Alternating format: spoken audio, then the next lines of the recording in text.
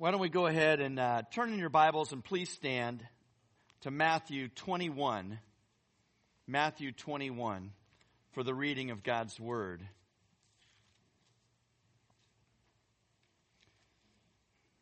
This is Matthew 21 verses 1 to 11 as it is Palm Sunday.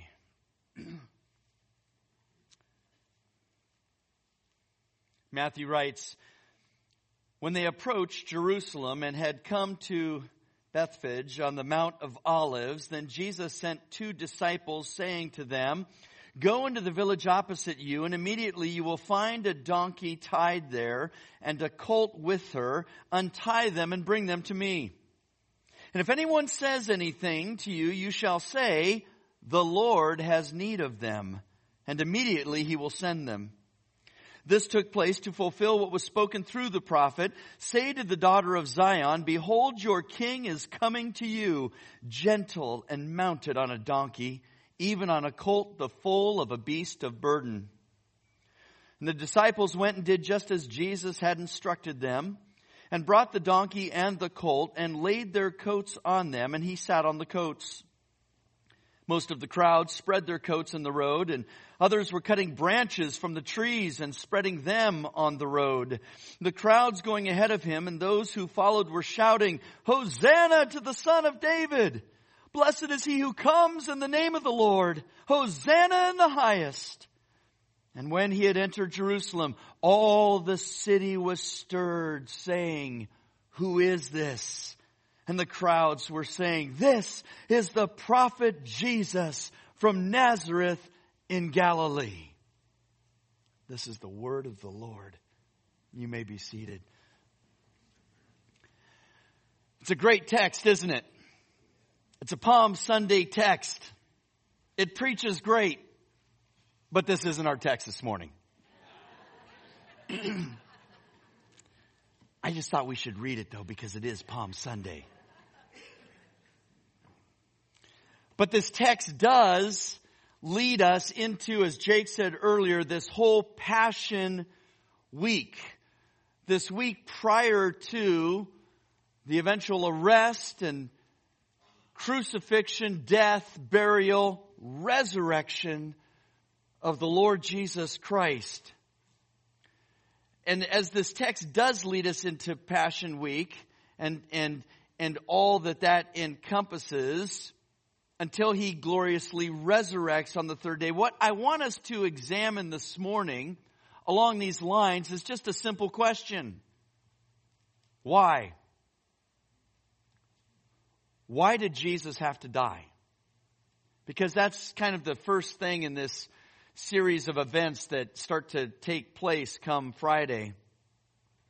Why did Jesus have to die? So to answer this question, let's go back a little bit to the beginning part of this story. And for those of you who are moms, you will, I think, especially relate to this because it's the story of a mom. It's the story of a mom who had a son that she loved very much. And it's not that she loved him more than her other children, but certainly this son was unique. Even when his mom found out that she was pregnant, it didn't happen by way of her taking some pregnancy test or going to the doctor. Rather, a holy angel revealed this to her, saying, "The Holy Spirit will come upon you, and the power of the Most High will overshadow you, and for that reason the Holy Child shall be called the Son of God. And you shall name him Jesus. And he will be great and will be called the Son of the Most High. And the Lord God will give him the throne of his father David, and he will reign over the house of Jacob forever, and his kingdom will have no end."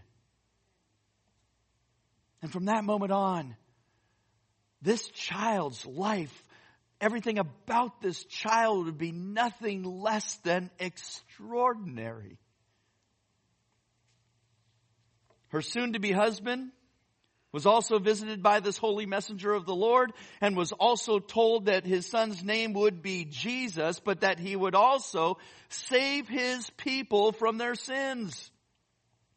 And you think how remarkable and just incredible and amazing these truths were from heaven. Not only would your son be the Son of God, but his name would be Jehovah is salvation. And furthermore, he would be this great king, one that would reign forever over a kingdom with absolutely no end, and whose people would also rule and reign with him for all eternity. It's interesting because from day one, Mary, Joseph, and some others that came into contact with them, people like Zacharias or Elizabeth or Simeon or Anna, they all knew and understood the uniqueness of Jesus, who he was and what he was to become. They knew that he would be the prophesied Redeemer, the horn of salvation, and the one to save the people from their enemies. He would be the Christ. He would be the Messiah. He would be the Lord, the consolation of Israel, and a light of revelation to the Gentiles, as well as the glory of his people Israel. And they knew that he was appointed for the fall and rise of many in Israel, and that he would be opposed. They knew that he would pierce souls and reveal hearts. And thinking about this, I started wondering.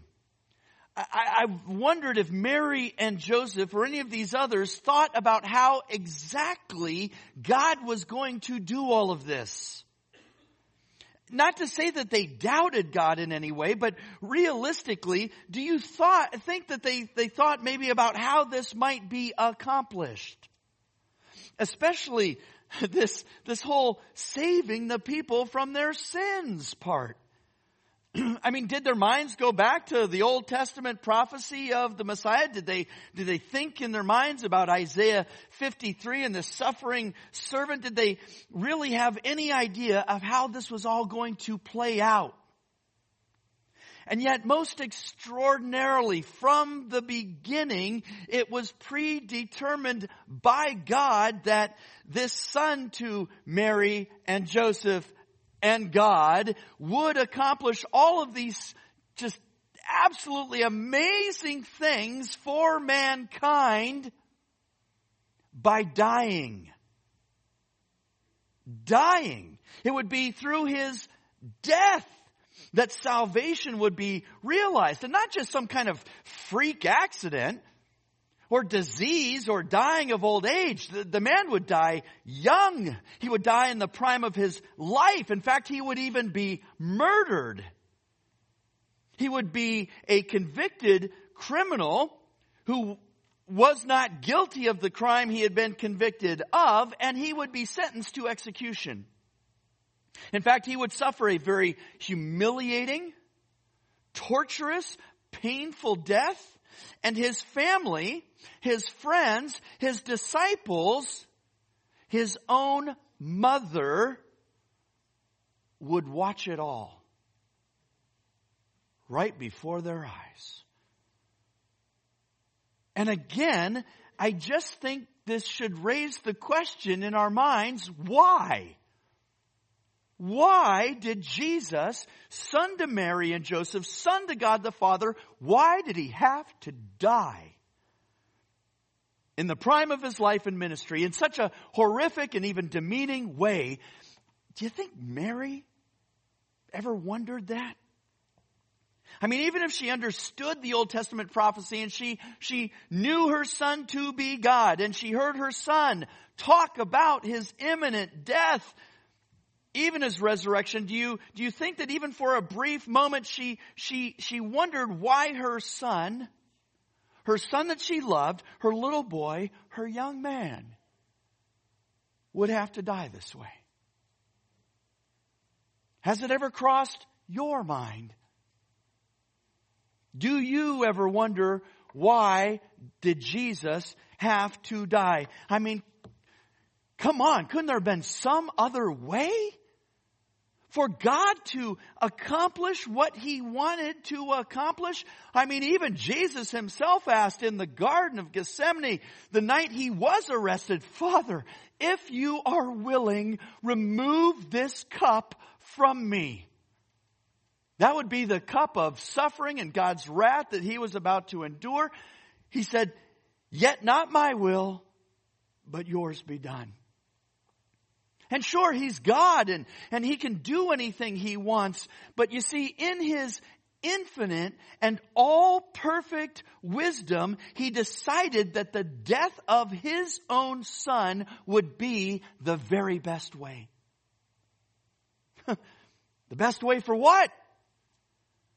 Well, you answer, salvation and the glory of God, of course. Yes, but what does that really mean? I mean, why do we have this whole bloody, humiliating, torturous death on a cross aspect? And that's the question, friends, that we are going to answer today. Then, why did Jesus have to die? And to answer that, I'm going to show you this morning. We might come up with more, but we're going to look at 6 reasons why Jesus had to die so that you can know how exactly to be saved, so that you can give praise and glory and worship to the Lord, and so that you can tell others about these great truths.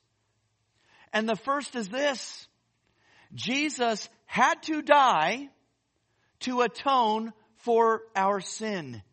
He had to die to atone for our sin. Now, atonement is one of those big $5 theological words that refers to God's act of dealing with the primary human problem of sin.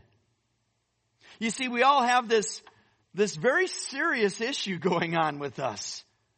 It's called iniquity. It's called transgression. It's called sin. And simply put, sin is disobedience to God as set forth in His Word, be it in thought or word or deed.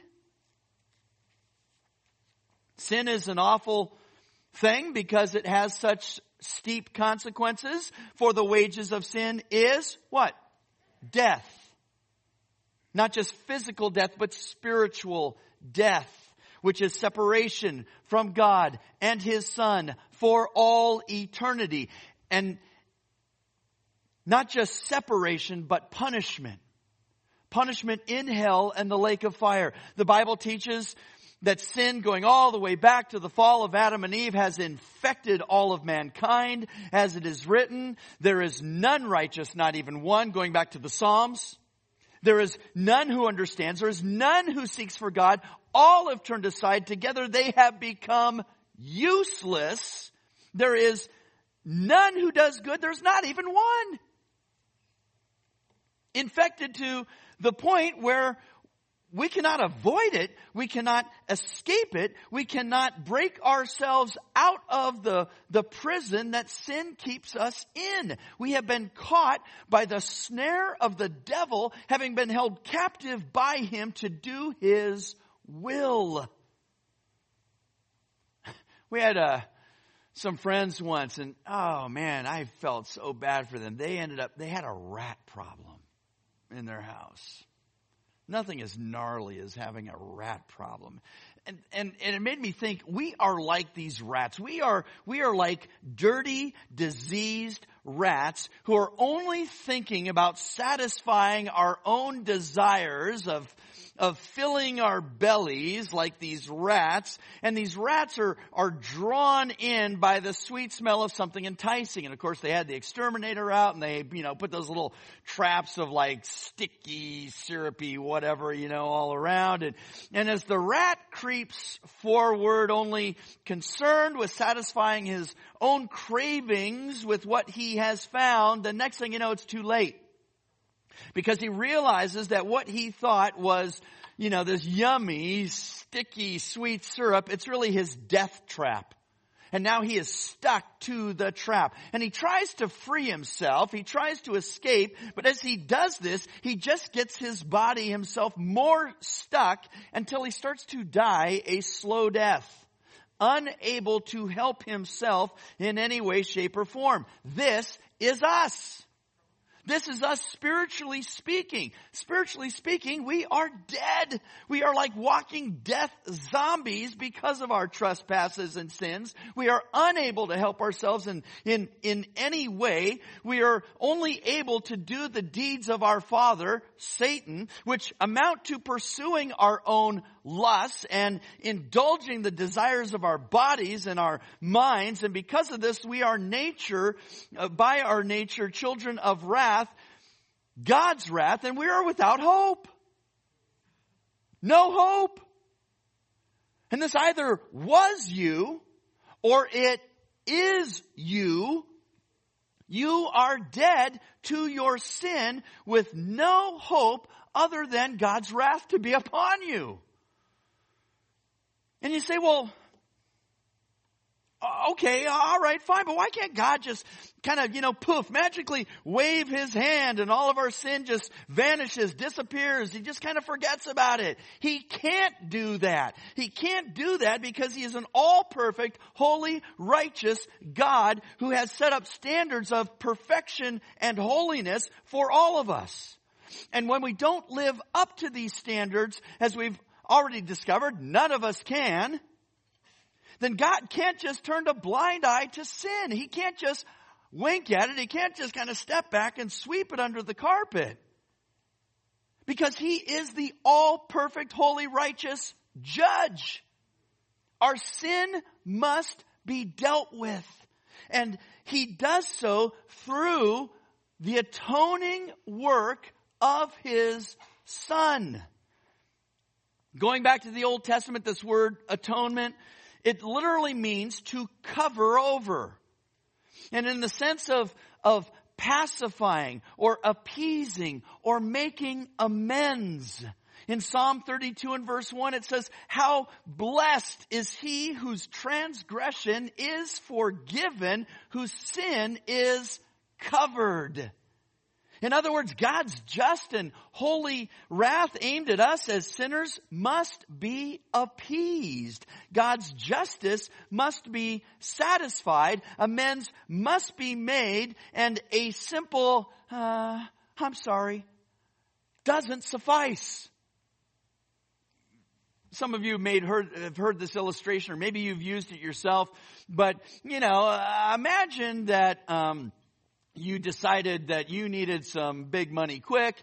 And so, you figured, gosh, they looted Rodeo Drive. So I'm just going to go back down to Rodeo Drive and I'm going to pick this cool fancy jewelry store and I'm going to bust on in there and break into it. And I am going to, steal all of these jewels. And so you do that. But of course, you're apprehended. And they've got video cameras everywhere. And so you go and you appear in the courtroom, and just for argument's sake, pretend there's no jury involved, right? It's just you and a judge, right? But there is this packed courtroom that wants to watch and see and hear. And it is so obvious because there's eyewitnesses from the jewelry store that saw you do it. You weren't wearing a mask or anything like that to keep yourself hidden. And you've got all these video cameras, and it's very obvious, clear as light of day that you did this and you're guilty. And you're before the judge, and the judge knows that you're guilty. Everybody in the courtroom knows that you're guilty, and the judge says, you know what? Man, I'm just having too good a day. The sun is shining and the birds are singing. You know what? Just get out of here. Just go. Just get out of my court. You're free to go. You're free to go. I mean, all of us, right? If we were in that courtroom, we would be like, what? Stop. You are an unjust judge. You can't do that. Justice has to be satisfied. I mean, would we say that that's a just judge? Of course not. Would you call him a perfect, holy, and righteous judge? Absolutely not in a million years. A perfect, holy, righteous judge who demands justice has to punish. He has to punish sin, and our God does so by requiring a perfect life. A body killed and its blood shed to make atonement, covering up of sin. In the Old Testament, that meant a substitutionary death and blood of an unblemished animal to atone for sin until the perfect, once-for-all blood sacrifice of His Son. We see that in the New Testament would ultimately atone for sin. You say, well, why blood? What's the big deal about the blood? Leviticus 17 and verse 11 tells us, for the life of the flesh is in the blood. And I have given it to you on the altar to make atonement for your souls, for it is the blood by reason of the life that makes atonement. That's why the Israelites couldn't eat any meat before the blood had been drained out of the animal. Because blood contains life, and therefore it is sacred to God. Now, yeah, not like, you remember that show on TV, Bizarre Foods with Andrew Zimmern. And the man used to drink blood and, blood soup and whatever crazy stuff, No, we're not doing that. The requirement of blood to cover sin was not just an Old Testament concept, but it carries over into the New Testament as well. We also see that in the New Testament, blood was required. In 1 John 1:7, it tells us the blood of Jesus, His Son, cleanses us from all sin. It covers our sin. Ephesians 2 and verse 13 tells us that we have been brought near, meaning brought near to God by the blood of Christ. Revelation 1 and verse 5 says, to Him who loves us and released us from our sins by His blood. So Jesus had to die. He had to die in order to atone for our sin, cover our sin, wash away our sin. Secondly, Jesus had to die to be our sacrifice. You'll notice that a lot of these have some crossover, these truths. He had to die to be our sacrifice. Looking at Ephesians 5 and verse 2, Paul reminds us, he tells us to walk in love, just as Christ also loved you and gave Himself up for us, an offering and a sacrifice to God as a fragrant aroma. Now, what's a sacrifice? I'm going to give you Webster's. Webster's tells us it is the destruction or surrender of something for the sake of something else. It's also an act of offering something precious to a deity. And these are both true of sacrifices in the Bible, where we see that they are offerings made to God. Right? Back in the Old Testament, people would give up or surrender something as a sacrifice made to God. Sacrifices were brought as gifts to God, as tributes. They were offered to God in honor of Him being the King. And the most important sacrifice was the sacrifice for sin. In Hebrews 10 and verse 12, the author of Hebrews writes, but He, having offered one sacrifice for sins for all time, sat down at the right hand of God, referring to Christ Jesus. Now, what you and I need is to be rescued from our death sentence. And in order to do this, we need a sacrifice to be made on our behalf. A sacrifice that would be pleasing to God. You can't sacrifice yourself because, well, guess what? We're not worthy enough, not by a long shot. We are not without blemish or spot or stain, which this sacrifice to God requires. But if there was something, if there was someone that could become a sacrifice for us on our behalf, somebody that could take our place, receive the punishment instead of you and I, then we might stand a chance. Hebrews 9 and verse 26 tells us how Jesus has been manifested to put away sin by the sacrifice of Himself. And in verse 28, having been offered once to bear the sins of many. Now, furthermore, in order for Jesus to take your place, He would have to be a perfect sacrifice, because that is God's standard. Remember, holiness, perfection, and thankfully Jesus is, quote, one who has been tempted in all things as we are, yet without sin. Hebrews 9:15. So in an Old Testament sense, a sacrifice then was the ritual through which the Hebrew people offered the blood or the flesh of the animal as a substitute payment for sin. It was the mode by which acceptable worship was to be offered to God by guilty man. In other words, innocent life, right, for the sinful life, guilty life. And that's why those animals in the Old Testament had to be unblemished. They could have no defects or disease. They couldn't be injured. They couldn't be castrated.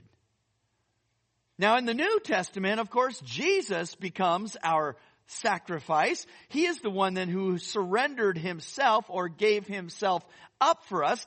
God required a perfect sacrifice for the forgiveness of sins, and Jesus provided that sacrifice. That then is why the scriptures refer to him as the Lamb of God who takes away the sins of the world. Or a lamb unblemished and spotless, and a lamb that is led to slaughter. He would be our sacrifice. He had to die in order to be our sacrifice. Now, along with this, he also had to die to be our substitute. We've already mentioned that. Let's just look at that a little bit further. But he had to die to be our substitute. It goes hand in hand with sacrifice. To sacrifice is to offer a substitute, a person or thing that takes the place or function of another. To bring back our bank robbery illustration for a moment, not a bank robbery, our jewelry store robbery. You can imagine, if you will, that the accused, the person who is now been called guilty of this crime of robbing the jewelry store, well, it turns out he's actually the son of the judge. And the sentence that his own father handed down was going to be serious prison time. But the judge, because of the love for his son, even though the son was absolutely guilty, the judge steps down off his days. He takes off his robe and he goes to jail in his son's place. He then becomes the sacrificial substitute for his son. We read in Mark 10 verse 45, "For even the Son of Man did not come to be served, but to serve and to give his life." To give his life, there's that death, right? He had to die to give his life a ransom, literally meaning in place of, for many. There's that substitution. I think one of the best passages to explain this whole idea of sacrificial, substitutionary atonement through the body and blood of Jesus is in Hebrews chapter 10. Turn to Hebrews chapter 10. Hebrews chapter 10, beginning right there in verse 1. We're just going to go through a little bit of this passage, make some comments as we go along. In Hebrews 10, the author of Hebrews writes this, Hebrews 10 verse 1, "For the law," referring back to the Mosaic law, "for the law, since it has only a shadow of the good things to come, and not the very form of things which can never, by the same sacrifices which they offer continually, year by year, make perfect those who draw near." Stop there for a moment. In other words, the sacrifices year after year that were governed by the Mosaic Old Testament law do not make one perfect. They do not fully and completely forgive sin. Look at verse 2. Otherwise, would they not have ceased to be offered? Because the worshipers, having once been cleansed, would no longer have had consciousness of sins? Pause there for a moment. Meaning, if that was the case, that they made you perfect, the Old Testament law, then you would do it once, or the sacrifices, and that's it. You'd sacrifice once, it'd be over, you're good to go, no more guilt of sin. Look at verse 3. But in those sacrifices there is a reminder of sins year by year, for it is impossible for the blood of bulls and goats to take away sins. Pause again. Since these sacrifices cannot completely erase sin, guilt, and condemnation, they would then be a perpetual reminder of sin year by year by year, and the constant need for God's forgiveness. Look at verse 5. Therefore, when he, referring to Christ, comes into the world, he says, and then we have a quote here from Psalm 40 verses 6 to 8. He says, sacrifice and offering you have not desired, but a body. Let me interject. Whose body do you think we're talking about? That's right, Christ's body. But a body you have prepared for me. In whole burnt offerings and sacrifices for sin, you have taken no pleasure. In other words, he's talking about those Old Testament sacrifices. Verse 7, then I said, behold, I have come, in the scroll of the book it is written of me, to do your will, O God. After saying above, this is verse 8, sacrifices and offerings and whole burnt offerings and sacrifices for sin you have not desired, nor have you taken pleasure in them, which are offered according to the law. Then he said, behold, I have come to do your will. He takes away the first in order to establish the second. Just stop there for a moment. The new, once for all sacrifice of Christ, who had obediently done God's will, would now replace the sacrificial system of the law by fulfilling it. Look at verse 10. By this will we have been sanctified. Sanctified, friends, made holy, to be set apart from sin for God, a continuing permanent condition of holiness. Through the offering of the body of Jesus Christ, let's interject and say there's that death, blood, sacrifice. Finally, once for all. In other words, never again would there be need to have a sacrifice for sins, because it was all accomplished in and through Jesus. Verse 11 continues this explanation when the author writes, every priest stands daily ministering and offering time after time the same sacrifices, which can never take away sins. But he, having offered one sacrifice for sins for all time, sat down at the right hand of God. Friends, in parentheses here, many priests standing daily, sacrificing over and over, versus one priest sitting down having offered the one and only needed sacrifice. Verse 13, waiting from that time onward until his enemies be made a footstool for his feet. This will be, of course, at the return of Christ. Verse 14, for by one offering he has perfected for all time those who are sanctified. Oh, friends, this is a believer's current and permanent standing with God. Look at verse 15. And the Holy Spirit also testifies to us. That just means that he bears witness. He attests to the truth. For after saying, verse 16, this is the covenant that I will make with them after those days, says the Lord, I will put my laws upon their heart, and on their mind I will write them. He then says, verse 17, and their sins and their lawless deeds I will remember no more. Now where there is forgiveness of these things, and we could say, hallelujah, there is no longer any offering for sin.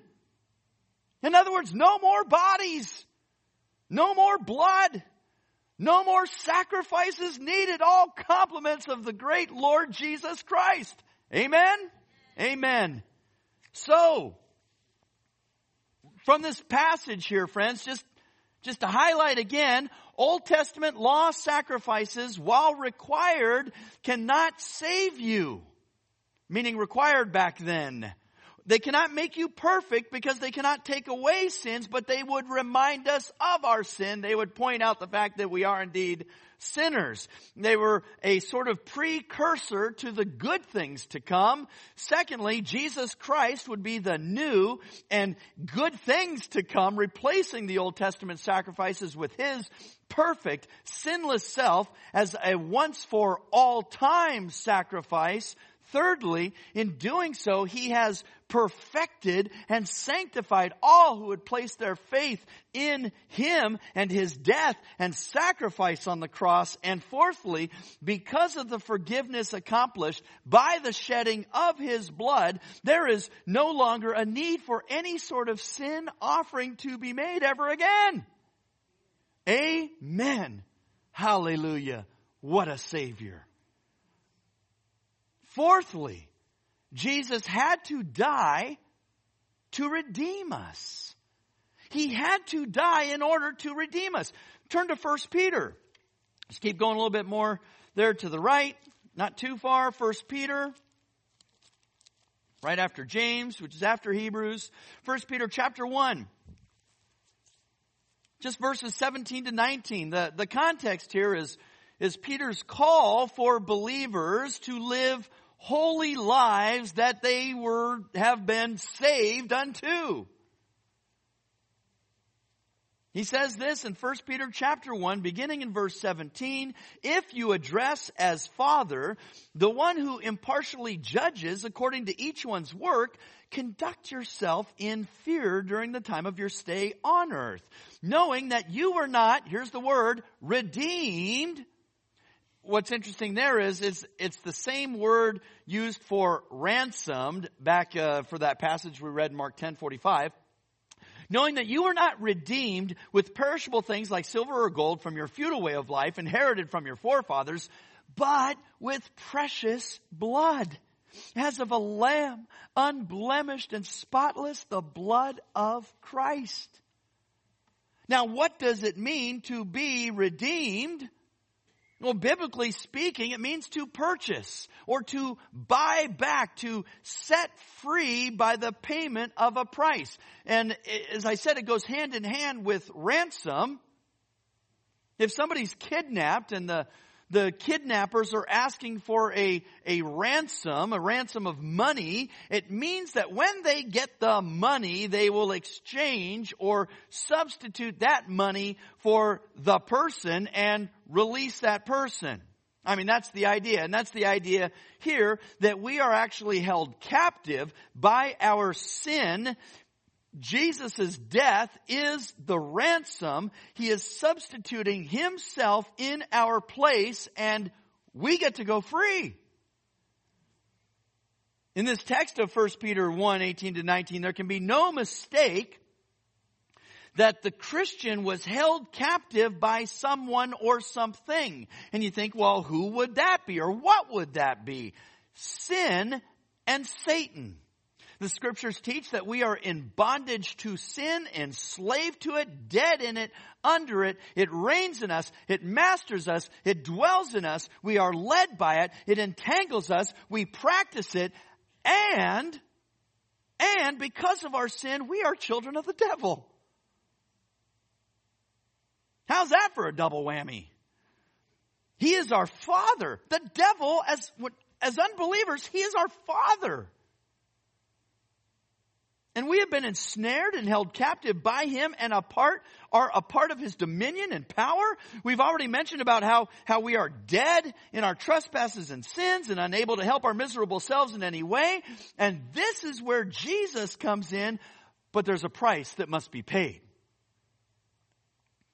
In C.S. Lewis's book, it's a favorite in our house, The Lion, the Witch, and the Wardrobe. Young Edmund Pevensey has been seduced by the White Witch into doing her will by becoming a traitor and selling out his brother Peter and two sisters, Susan and Lucy, all for some, oh, this pains me, Turkish delight. For those of you that really know me, you know I love Turkish delight. Whenever we have our folks go to Turkey, I'm like, please bring me back some Turkish delight. A while after Edmund is rescued by some of King Aslan's army, at this point the White Witch asks for an audience with Aslan, and they meet. And when they do, she reminds him of the deep magic that the emperor set forth, whereas once someone comes to her side, as Edmund did, she has dominion over that person and the right to their life. Their blood now becomes her property. And if Aslan did not acquiesce and give Edmund back, then the deep magic bound by the law of the emperor would cause all of Narnia to be overturned and to perish in fire and water. So Aslan does a deal with the witch where he redeems Edmund. He buys him back from the White Witch, the price of which is his own blood, his very life. And that is exactly what is meant when the scriptures teach that Jesus is our Redeemer. He had to die in order to redeem us so that he could buy us back from sin and Satan at the cost of his own blood, his own life. Fifthly, Jesus had to die to be our propitiation. He had to die to be our propitiation. Now here's another one of those $5, this one might even be a $10 theological word, propitiation. And as we've talked about it before, it refers to the fact that Jesus' sacrificial substitutionary death, God's wrath against our sin, has to be appeased. It has to be averted from us who deserve it, and it needs to be directed at his Son. It has to be directed at his Son. 1 John 4:10 tells us, in this is love, not that we loved God, but that he loved us and sent his Son to be the propitiation of our sins. In other words, the expiation of our sins. You say, well, this kind of sounds like atonement. Yes, there is, again, some crossover with many of these truths, but whereas atonement is more about how God deals with our sin, propitiation is the means by which that atonement is accomplished. This should be a sobering reminder to all of us of the seriousness of sin. God hates sin. He also hates sinners who commit sin. I know that becomes a weird thing. Well, God doesn't hate the sinner, but hates the sin. Then look up Psalm 5, Psalm 11:5, and Malachi 1:2-3. That'll be for another time, all right? God hates it so much that one sin is enough to bring upon us his full wrath and send us to hell. In Nahum 1, verse 6, it says, who can stand before his indignation? Referring to God's anger. Who can endure the burning of his anger? The implied answer is no one. No one. His wrath is poured out like fire, and the rocks are broken up by him. John chapter 3 and verse 36. It says, he who believes in the Son has eternal life, but he who does not obey the Son will not see life, but the wrath of God abides on him. Romans 2 and verse 5, Paul says, but because of your stubbornness and unrepentant heart, you are storing up wrath for yourself in the day of wrath and revelation, the righteous judgment of God. And in Revelation 14 and verse 10, the context here is unbelievers who worship the beast during that tribulational period and take his mark on their forehead. It says, he also will drink of the wine of the wrath of God, which is mixed in full strength in the cup of his anger, and he will be tormented with fire and brimstone in the presence of the holy angels and in the presence of the Lamb. The wrath of God is intense, friends, and like sin, extremely serious. You don't want it upon you. And thankfully, you don't have to have it upon you, because Jesus became the propitiation for your sins. He took that wrath upon himself, and it was torturous, and it was humiliating, and it was hurtful, and it caused him much grief. But in doing so, he appeased his Father, and he averted the wrath meant for us.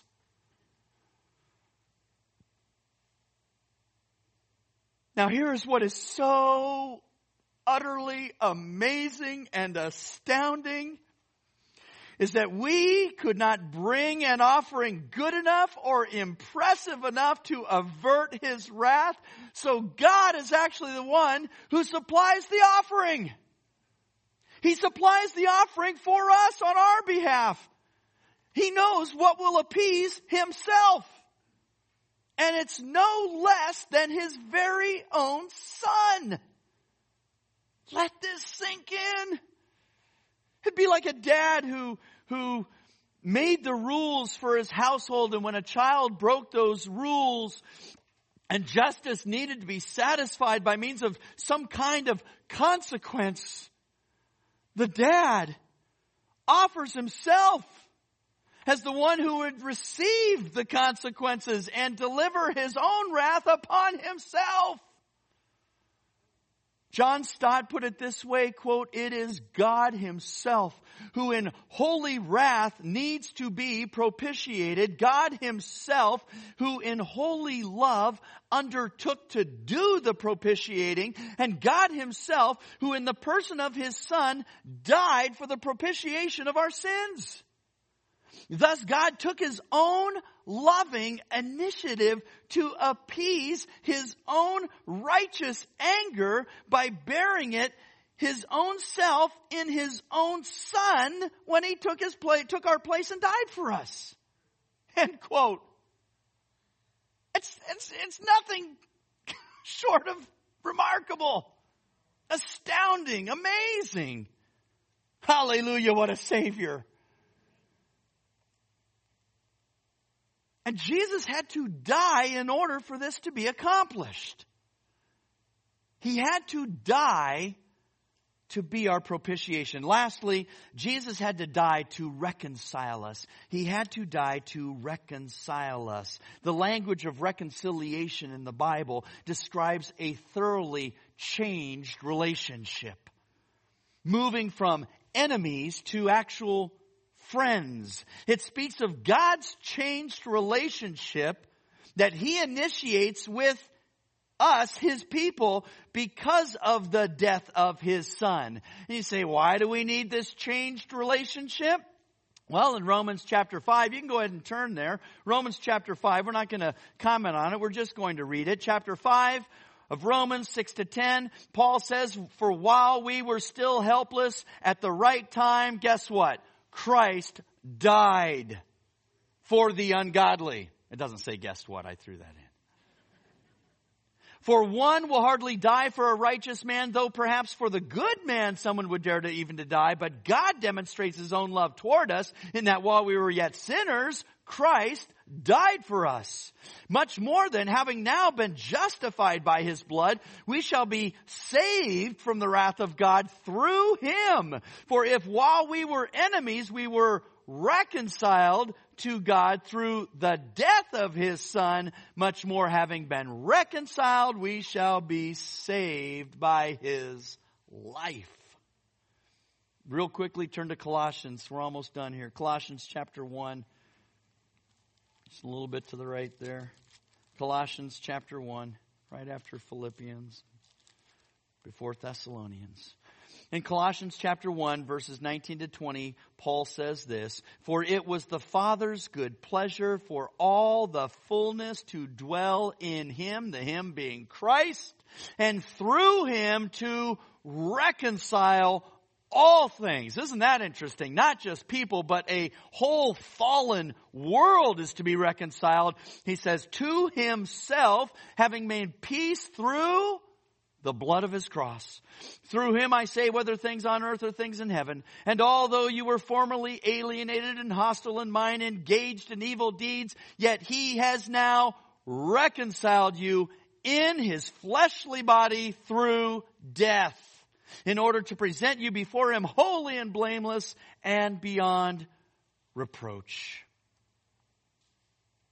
Imagine a friend wronging you in some way.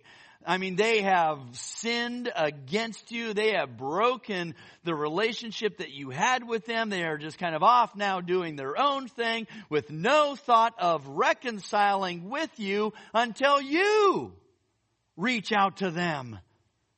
You offer forgiveness of sins.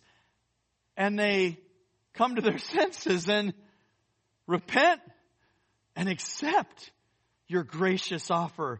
You have now been reconciled, brought back together in a right relationship. And this is what Jesus' death on the cross does for us. It provides that bridge back to God. As it says in Ephesians 2 and verse 13, "But now in Christ Jesus, you who were formerly far off have been brought near by the blood of Christ, because of His death." Now, loved ones, what do we do with this? I know it's not rocket science, right? It's really pretty simple for us, and our application is going to be pretty simple, but I pray profound. This week, especially Passion Week, won't you meditate on the significance of why Jesus had to die? Because He did. God decided that this was the way, right? This was the way. Think deeply about His atonement and what He had to do to deal with your sin problem, my sin problem. Think about His sacrifice and substitutionary death and what that is all about. His redemption and the fact that He actually had to buy us back. His propitiation, the fact that in His death, the wrath of His Father would be satisfied. And then reconciliation, and the fact that because of all this and by all of this, it brings us back into a right relationship with the Father. And because of these truths, maybe you are out here today and you realize that you need to repent and believe. It's just as simple as that. That you need to know all of this, not just know it in your mind, but trust and believe it in your heart that Jesus is the one to do this for you because of His death on the cross. And not just His death, but of course His burial and then His resurrection. His giving of the Holy Spirit to us. And if you would repent and believe right here, right now, as simple as that, repent of your sins and put your faith in Christ, then you will be saved. And maybe you need these truths this week just to bring praise and glory and honor and exaltation to the Lord. Maybe that's what you need to focus on this week with these truths. Maybe some of you need to take these truths and walk out these doors and share these truths with others. What a week to be able to do it, right? I mean, even out there in the secular world, they still, can't deny that this is still, Easter time, right? Or resurrection time. And maybe they don't know a lot of what that's about. Let's tell them. And then next week, we'll do the kind of countering of this, and we'll answer the question, why did Jesus have to live? Because He had to live. Let's pray. Father in heaven, we do thank You, Lord, for just some tremendous truths as to why your Son had to die. May we just be in awe of this week. May you bring salvation to many even this week. And we pray all of this in your Son, Jesus' name. Amen. Scripture quotations taken from the New American Standard Bible. Copyright by the Lockman Foundation.